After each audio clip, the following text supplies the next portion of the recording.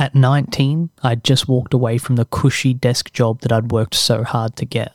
In following my passion at any cost, I had recently become the manager of a new skate and scooter shop. A few months in, the mother of one of my regulars visited the store to make a payment on her son's lay-by when she started talking about him. You know, Jimmy thinks the world of you. He thinks you have the best job imaginable. He said when he's older, he would do anything to have your job. Before my smile formed, she sighed and added, I just wish he wanted more out of life. I didn't even flinch. I was used to deflecting this reoccurring sentiment already synonymous with my dreams and aspirations. Professional soccer player, professional basketballer, hip-hop artist. These were the dreams that fueled my childhood until school had the chance to beat them out of me, and it did at every opportunity.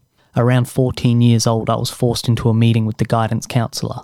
What do you want to do with your life? He asked. To ride my skateboard, I replied, as if it wasn't obvious given that I was being punished for skipping school to hang out at the skate park all day.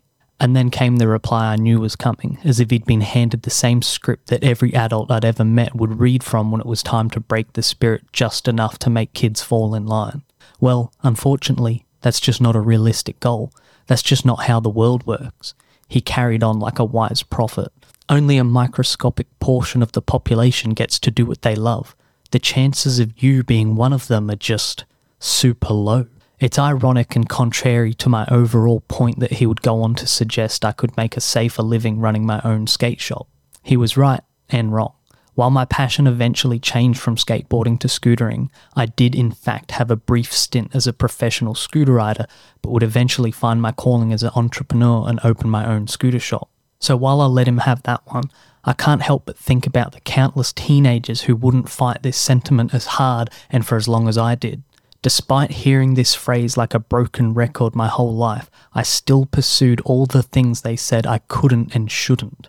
While pursuing the life of a professional scooter rider, I took a job as an assistant to a brand owner. Here, I would eventually learn the ins and outs of the industry and later create a successful business of my own. It was also in this pursuit that I travelled the world with my wife and friends, riding the streets of Paris, Barcelona, Rome, Venice, and New Zealand.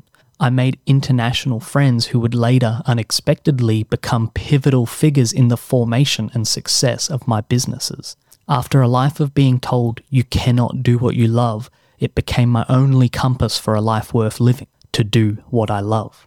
Had I not continually pushed down that path with unrealistic hopes and expectations, I'd have never taken the journeys I did or gained the knowledge that I now have. For those who truly follow their dreams, the universe seems to have a synchronistic system dedicated to the continuation of the dream, but never the realization of it. I think that this is because the goal is not to make it, to be successful, to reach the height, or any attributable feat like that. The goal is simply to do the thing continually, or until it leads to the next thing.